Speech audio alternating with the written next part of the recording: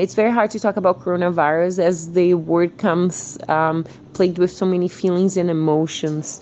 But I think since the beginning, there was an underestimation to the virus and also everything that is related to it. So underestimation for the belief in science and evidence. And currently we find ourselves in a stalemate where it's really hard to find convergence points. And the citizens are in this battle between different sides and different opinions.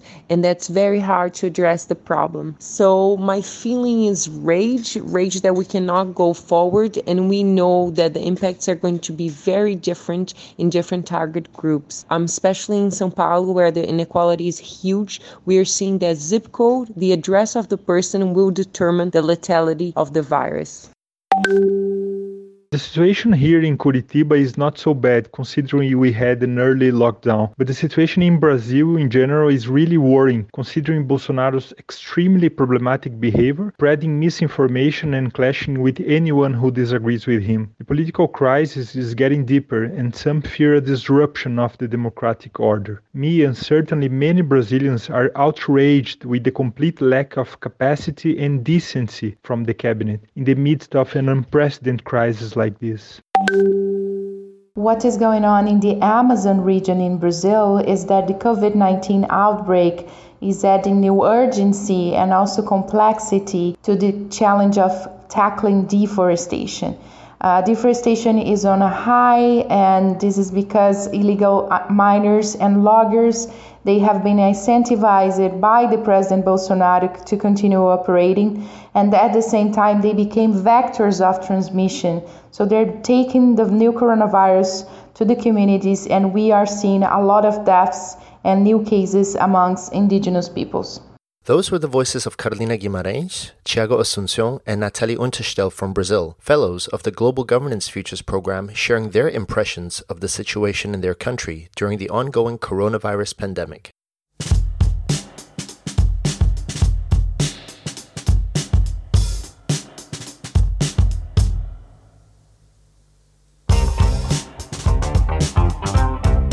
You're listening to The Global Strain, a podcast produced by the Global Governance Futures team at the Global Public Policy Institute. We look at how the coronavirus pandemic is affecting our lives and politics around the globe. I'm your host, Joel Sandu.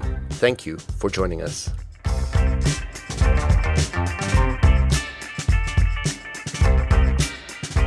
The COVID-19 outbreak in Brazil is turning from bad to worse. According to some scientific models, more people may be infected with COVID-19 in Brazil than in the United States of America. Brazil could become the new epicenter of this pandemic. While politicians in Brasilia are divided about what to do, experts say none has an effective strategy. Meanwhile, President Jair Bolsonaro of Brazil has scuffed off COVID-19 as nothing more than the sniffles or a minor flu. He wants Brazilians to get back to work, suggesting that those in support of lockdown measures and restrictions are involved in a political plot to bring down his presidency. Brazil was already in the midst of a political and economic crisis before the coronavirus pandemic. The global health emergency has made this worse. And all the while, COVID-19 is taking more lives in Brazil by the day. Could it be that President Bolsonaro is defying the reality that COVID-19 is ravaging his country? Our guest today is Oliver Stunkel, a non-resident fellow at the Global Public Policy Institute and an associate professor of international relations at Getúlio Vargas Foundation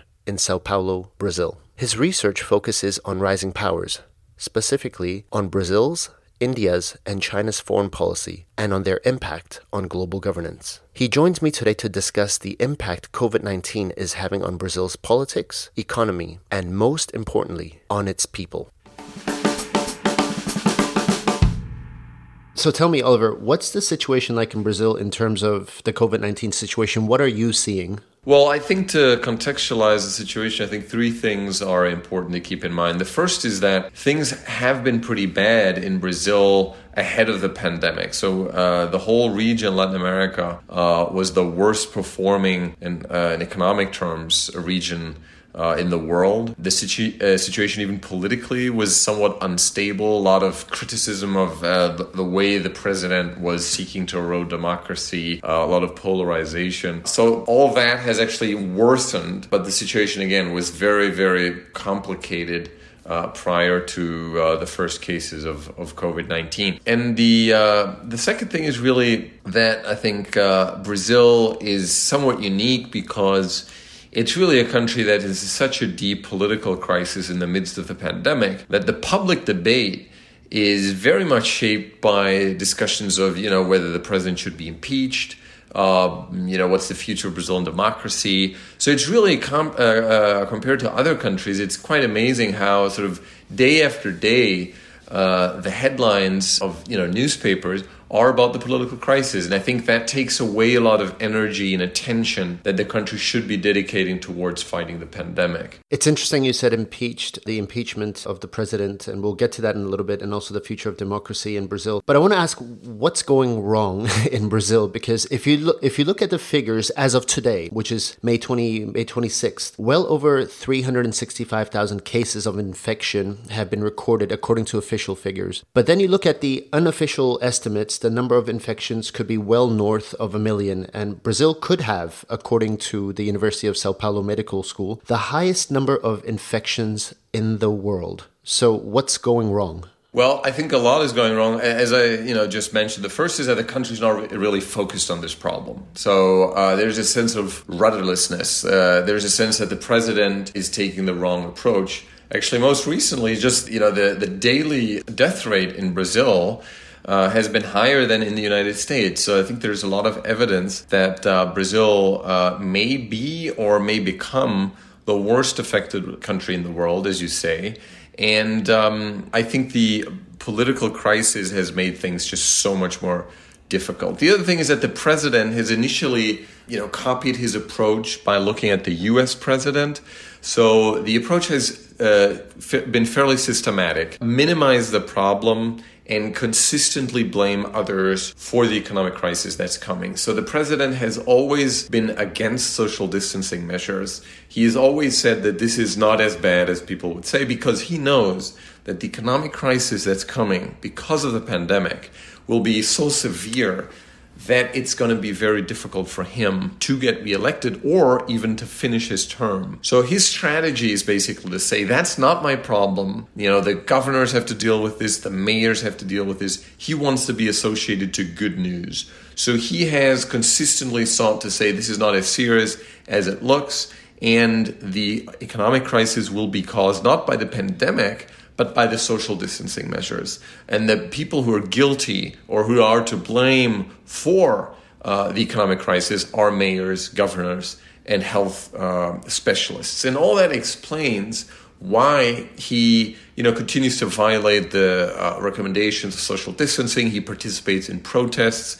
He promotes conspiracy theories about the crisis. So there's a significant part of the population that's genuinely confused. A lot of people who aren't really sure whether this is, just the media exaggerating this. And I think it could work. I mean, President Bolsonaro could not only remain in office, but he could get reelected, because if, let's say, there's thousands and let's say hundreds of thousands of deaths, or more than 100,000, he could say, well, this is proof that the social distancing measures didn't work. If there are fewer deaths, he will say, this is proof that it wasn't so bad after all. And he has consistently used, I think, the crisis to deepen polarization, very different from other leaders around the world who have sought to unify the country in the midst of this crisis. And as I said, a lot of people talking about a potential impeachment. He's lost 2 ministers of health, which is really extraordinary. So I think there's this whole host of reasons which explains why the president is the main character to blame here, who's really done everything wrong in a way to assure that the country is really not prepared and will probably not be prepared for future waves should they emerge in Brazil. So before we get into the politics of COVID-19 and the crisis that is happening in the political realm in Brazil, let me just ask you to quickly give our listeners an overview. Could you just describe the Brazilian healthcare system? You don't have to go into detail. I know you're not an epidemiologist or virologist, but how would you describe for people who are completely unaware of what the health system is like like in Brazil? Well, Brazil's health system for a developing country is actually quite well developed. There's universal access, which is something where Brazil has been a pioneer for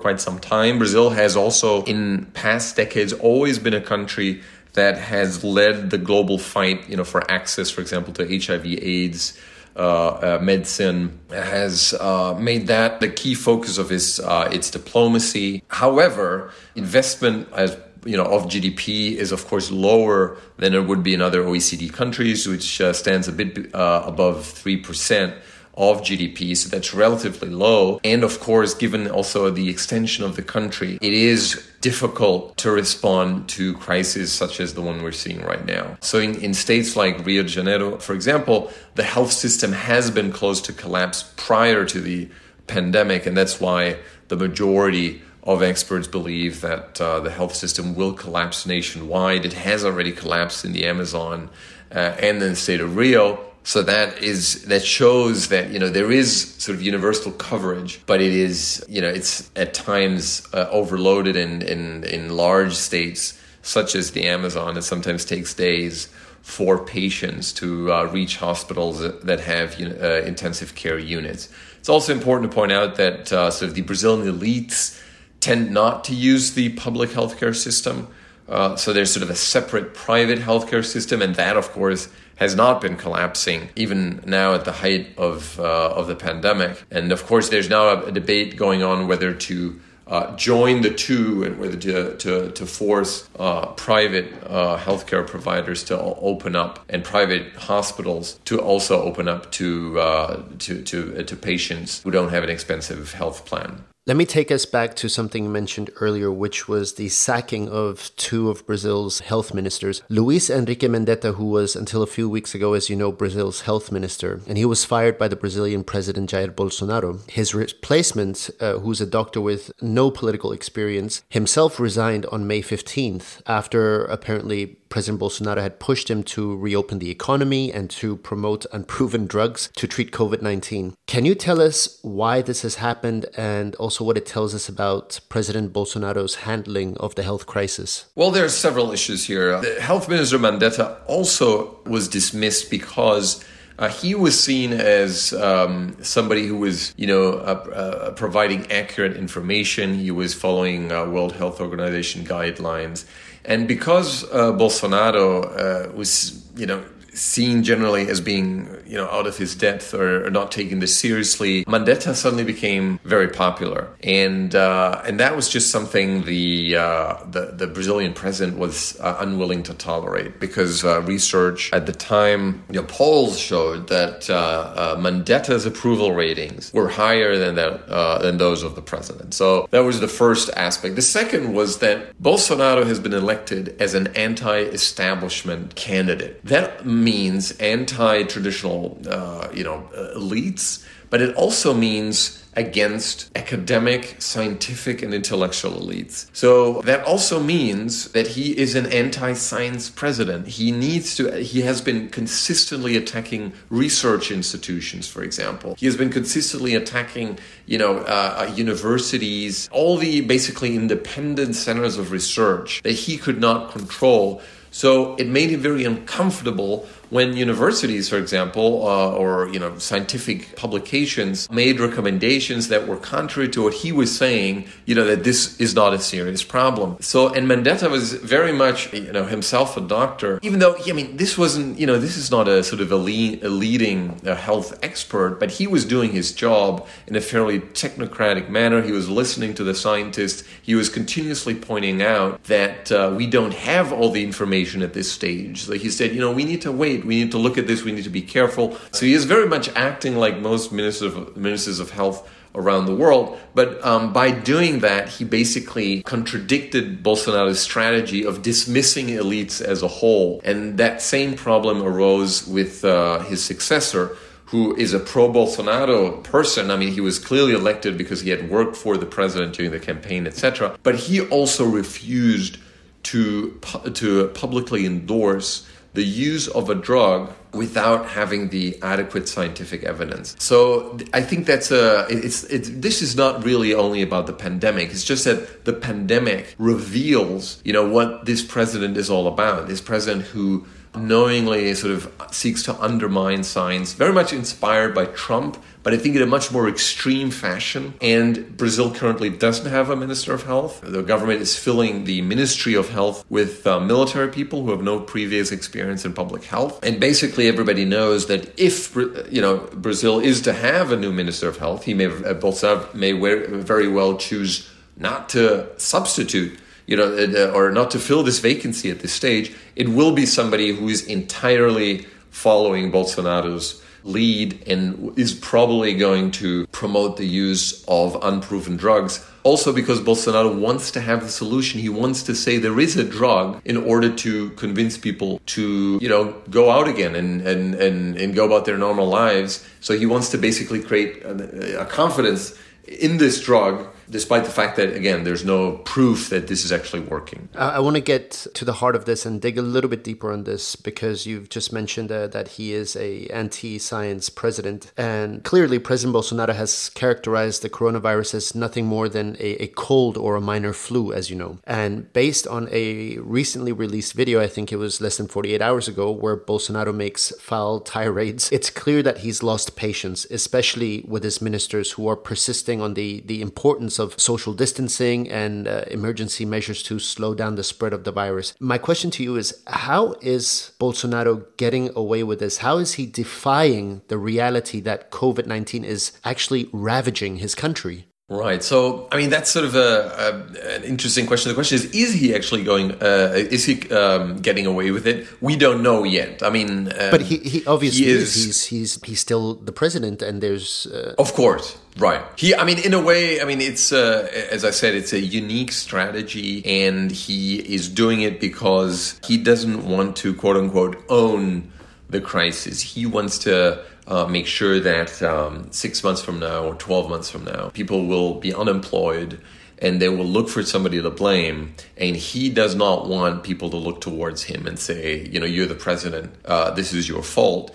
Because he knows that traditionally in crises, economic crises that are fairly deep, and it's quite clear that we're heading towards such a crisis, presidents usually do not survive or do not finish their time in office. So because of that, he's sort of saying, I need to try something different. Of course, the opposition, and there's a lot of people pointing out that he is to blame for the severity of the crisis right now. That there's unnecessary deaths because he is actively undermining social distancing measures. He's minimizing the problem. There's a lot of people who are unsure of what to do. I actually personally, speak to Bolsonaro voters frequently, and I know people personally who think that this is actually not as serious as the media is saying. So how is he getting away with it? I think two things are important to point out. The first is that his followers are very sort of separate from the public debate that we're having. A lot of people get most of their news on WhatsApp. So he has a very resilient followership. He is losing support among the moderates who voted for him because they believed that the technocrats could control the president. So those people who also read major newspapers, who watch, television, Globo, for example, which the president consistently attacks, people who, read newspapers from other countries, they know that the president is mishandling this crisis. But the followers who voted for Bolsonaro because of what he said, and who really, many of them actually expect the president to establish a military dictatorship, people who, whose beliefs are shaped by profound hatred against, the elites, those people are unlikely to change their mind. And actually there have been cases, for example, of Bolsonaro followers disturbing funerals, opening the coffins because they believed that those were fake funerals, that there's a conspiracy going on, that the numbers of deaths are fake. So that gives you a sense of how, let's say, protected these people are from reality and how unlikely they are to blame the president for what's happening in the country. And the second thing is that the opposition is deeply divided. So the president is actually governing without facing a unified opposition. And that actually became even worse now that the Minister of Justice, Sergio Moro, who was sort of the symbol of the fight against corruption, who had been, and Bolsonaro took him on board, which was crucial to maintain elite support. He has now left the government, and he's now become one of Bolsonaro's main opponents. The problem is that there is a profound hatred between the Workers' Party and the former Minister of Justice Moro, because, of course, the Workers' Party blames Moro for having unjustly removed Lula from the presidential race in 2018. So these two groups, for example, do not talk to each other. They hate each other, but they would have to jointly, sign up to an impeachment proceeding and say, we support the ouster of the president. But the Workers' Party, of course, prefers to face a weakened Bolsonaro 2 years from now than Sergio Moro, a Minister of Justice, who can say, I brought down Lula, I brought down Bolsonaro. So there's a lot of tension within the opposition, which basically makes Bolsonaro's life easier and which allows him to radicalize without fearing the impeachment at this stage. We'll come to the question of Sergio Moro and some related issues in a second, but I want to come back to something we said at the very opening, or something you said at the very opening of this episode, which touched upon the economy and politics. And as you know, Brazil is in the throes of a political and economic crisis, and all the while COVID-19 is taking more and more lives in Brazil, especially in the Amazon region, as you pointed out. As of this recording, as of today, 22,746 people have died due to COVID-19, and experts in Brazil say that the peak is still weeks ahead. In your thinking, could it be that President Bolsonaro is putting Brazil at risk economically and politically? Well, absolutely. I mean, first of all, the economy. I mean, for an investor to look at Brazil right now, investors looks at Brazil right now and says, this country is really, not led by a president with any clear vision of how to come through this or emerge from this with, the minimal damage possible. I mean, the country is in the midst of economic crisis. It's in the midst of a health crisis. It's in the midst of a political crisis. The president is deepening polarization. He's causing a lot of friction between federal government, the state governments, the cities. He is trying to divert public attention all the time. He's making overt threats against Congress, against Supreme Court. He, organizes rallies on a weekly basis throughout the pandemic, which is really, there's very few countries in the world that see this kind of behavior sort of blatantly violating everything that, health experts are saying. Do not, come together in large groups and then you have, every Sunday the president greeting followers, shaking hands, kissing babies. All this kind of stuff, which is just, really sort of strongly contradicting what the rest of the population is supposed to do. So he's clearly putting the nation at risk, also because it is unnecessarily prolonging the crisis. In other countries now, Argentina has been doing a great job. Chile, Peru, Panama, Uruguay, Paraguay, actually, very few cases in Paraguay per capita. It's really quite amazing. So these countries have been doing a good job with the similar health system, similar situation, and they are going to be opening up over the next couple of weeks. They're going to be trying to get their economies moving again. Brazil, at the same time, is not even close to its peak. A lot suggests that the peak will be, further in the future. So that's terrible for the economy. He's also been mishandling the creation of emergency aid for Brazil's poorest. It's unclear for how long this will come through. This is 600 reais, which is somewhat like, $100 per month to sort of make sure that people have enough to eat. This entire program, making sure that people actually have access to this, has been taking way too much time. So I think there is also a serious risk of, instability, social instability. A lot of people saying that the president may even sort of have an interest in some instability, which may then, because he's known to also, be at times flirting with, he has authoritarian ambitions to sort of use that moment of instability to crack down and say, this is proof that we need to concentrate power to face the situation. So absolutely, I mean, he's not only damaging Brazil's reputation, but also prolonging the crisis. And I'm quite certain that Brazil will take considerable more time to overcome this than other countries in Latin America.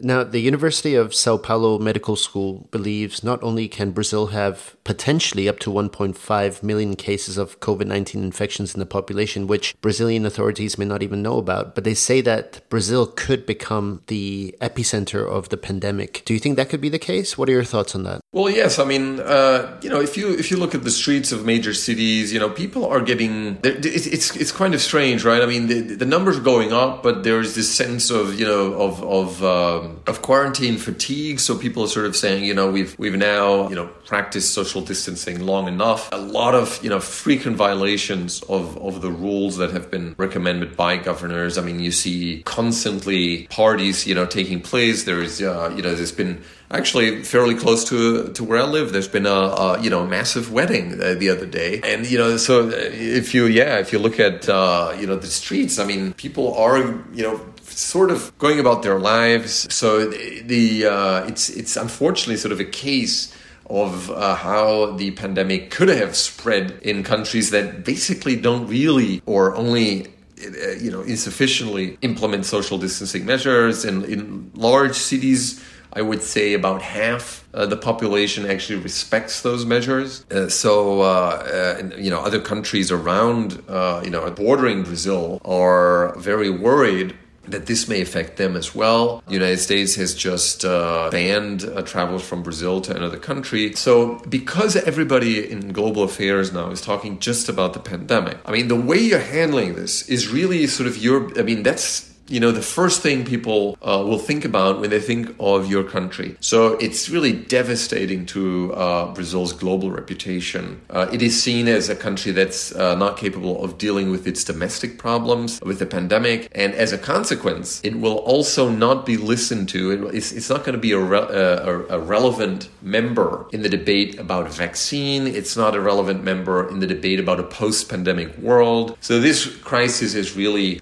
left Brazil and as a much less relevant actor on the global stage. One word that was, that has been thrown around is the word impeachment. So I want to turn our attention to that for just a moment and also pick up on something you said earlier. When the former Brazilian health minister, Luis Mandetta, was fired, he had said that President Bolsonaro didn't just fire him, but he also summarily dismissed science. And we've established now that this is an anti-science president. Since then, we've also seen Justice Minister Sergio Moro, as you mentioned, leave office citing political interference from the top. Now, there's a sense of political crisis in Brazil, no qualms about that. And some of his critics are saying that Bolsonaro is not fit for office, that he should be impeached, that he is endangering Brazil. Do you agree with that? Well, I mean, I certainly think the pressure, or the public pressure for impeachment, is rising. About 3 out of 5 Brazilians now say that the president is mishandling the pandemic. And I think that public support for impeachment is growing. About, say, half of the population is now in favor of impeachment. But impeachment is a difficult process. And of course, there's a question, do you impeach a president at the height of a pandemic? There's a risk of, I think, social unrest. We've seen cases in other Latin American countries. It's really sort of I wouldn't say a war type situation, but it's really a severe crisis. And a lot of people ask, should we be focusing for 2 months on a very long, traumatic impeachment process? We've just had one 4 years ago. We don't know exactly what the vice president thinks. So a lot of doubts about that, because even though the president is mishandling the crisis, the question is, you really take away all, that's left of public opinion, and everybody's going to look at the impeachment process. So that's one problem. The other is that the president has undertaken specific measures to protect himself from impeachment. There's a number of small parties in Brazil's Congress, a Congress of more than 20 parties, several of which don't have a clear ideology and which are basically there, they offering their vote in exchange for perks, for positions in public banks, ports, airports, all these kinds of positions that give you political advantages. Bolsonaro has throughout decried this tradition of presidents having to cobble together these unwieldy coalitions in order to govern. So he hasn't done that. He hasn't actually been able to pass many important laws. But now, because he's afraid of impeachment, he has approached these parties and has offered them perks that they have taken, and now they're protecting him against impeachment. So the question is also, would the vice president be willing to offer more to these groups? Because they don't really care about Bolsonaro specifically. They're now supporting Bolsonaro because he's offering them something. So it really also depends, is the vice president willing to take over in the way that President Temer was willing to basically push Dilma Rousseff over the edge and offer more to these parties? And that's yet unclear. The armed forces are still supportive of Bolsonaro, even though there's a lot of concern of how their growing engagement in government is affecting their reputation. So there's a lot of factors that are still at play. As I mentioned earlier, the Workers' Party is not really so sure whether impeaching Bolsonaro now is the right electoral strategy. Of course, voters could pressure the Workers' Party to come out sort of more consistently in favor of impeachment. But some people also worry that Bolsonaro may actually like that kind of situation because it will strengthen his narrative that the system is out to get him, that the political elites don't want to allow him to govern, and that the impeachment is sort of a step taken by the system and he needs to resist, and that the fact that impeachment is coming up now is sort of proof that he needs to be tougher against the Supreme Court, against Congress. So it's a very unstable political situation. A lot of people are worried that we could see something similar to what has happened in Peru in 1992, for example, when Fujimori closed Congress, or something like in Hungary or in Turkey. So I would certainly say that the pandemic increases the risk that Brazil could see a process of erosion of its democracy in the next months and years. Oliver, we're coming to the end of our time, and I just want to ask you one final question, very briefly. Looking forward, what do you think will it take for Brazil to overcome the medical health emergency that is COVID-19? Well, that's a really interesting question, and really points to the heart of the matter. And the point of the problem right now in Brazil is that even optimists aren't really sure what to hope for right now, right? I mean, are they hoping for the impeachment of the president, and then we have a general in power? Would this general, who's now vice president, do a better job? Is there any hope that Bolsonaro could, start adopting a more moderate stance? I'm not sure. So unfortunately right now, there doesn't seem to be sort of a plausible path, a plausible scenario of how Bolsonaro could somehow change gears and how the country could overcome this. I think that international pressure will be crucial, even from the region, to create incentives for the government to adopt a more moderate stance, a more moderate strategy, a more sensible strategy based on scientific evidence. I think a lot will depend on the U.S. elections in November. It's worth pointing out that Trump has been really important for Bolsonaro as an inspiration, also as protection, because he knows that he is fairly isolated, and the United States is really just so important to basically approve of what the president is doing. So I think a Biden victory in November would dramatically increase international pressure on Brazil, to come back to its traditional position of value of appreciating scientific evidence, of governing based on scientific evidence. So I think that, despite Brazil being increasingly isolated, it is important for the international community to continue to engage Brazil in order to make sure that the country can overcome this. But unfortunately, at this stage, I think most analysts, rightly so, are fairly pessimistic. And I think that the next month will really be, both politically, economically, and in terms of the health crisis, be quite difficult for Brazil. Well, Oliver, we started off with a very basic question, which is, what's the situation like in Brazil? And you've given us an incredibly comprehensive overview. And I really appreciate you taking the time. And definitely our thoughts go out to people in Brazil, and we wish them and wish you, I know you're in Brazil, all the best, and that everyone stays safe. Thank you so much, Oliver. Thank you. Pleasure speaking to you. My guest today was Oliver Stunkel. This episode was produced by my colleague, Sonia Sugrabova, from the Global Public Policy Institute. I want to thank the Robert Bosch Foundation for supporting the Global Governance Futures program and for making this podcast possible. If you like what you heard, then please subscribe to this podcast using your favorite podcast app. You can find all our episodes, opinion pieces, interviews, and much more on www.ggfutures.net/analysis. Take good care of yourselves, and thank you for listening.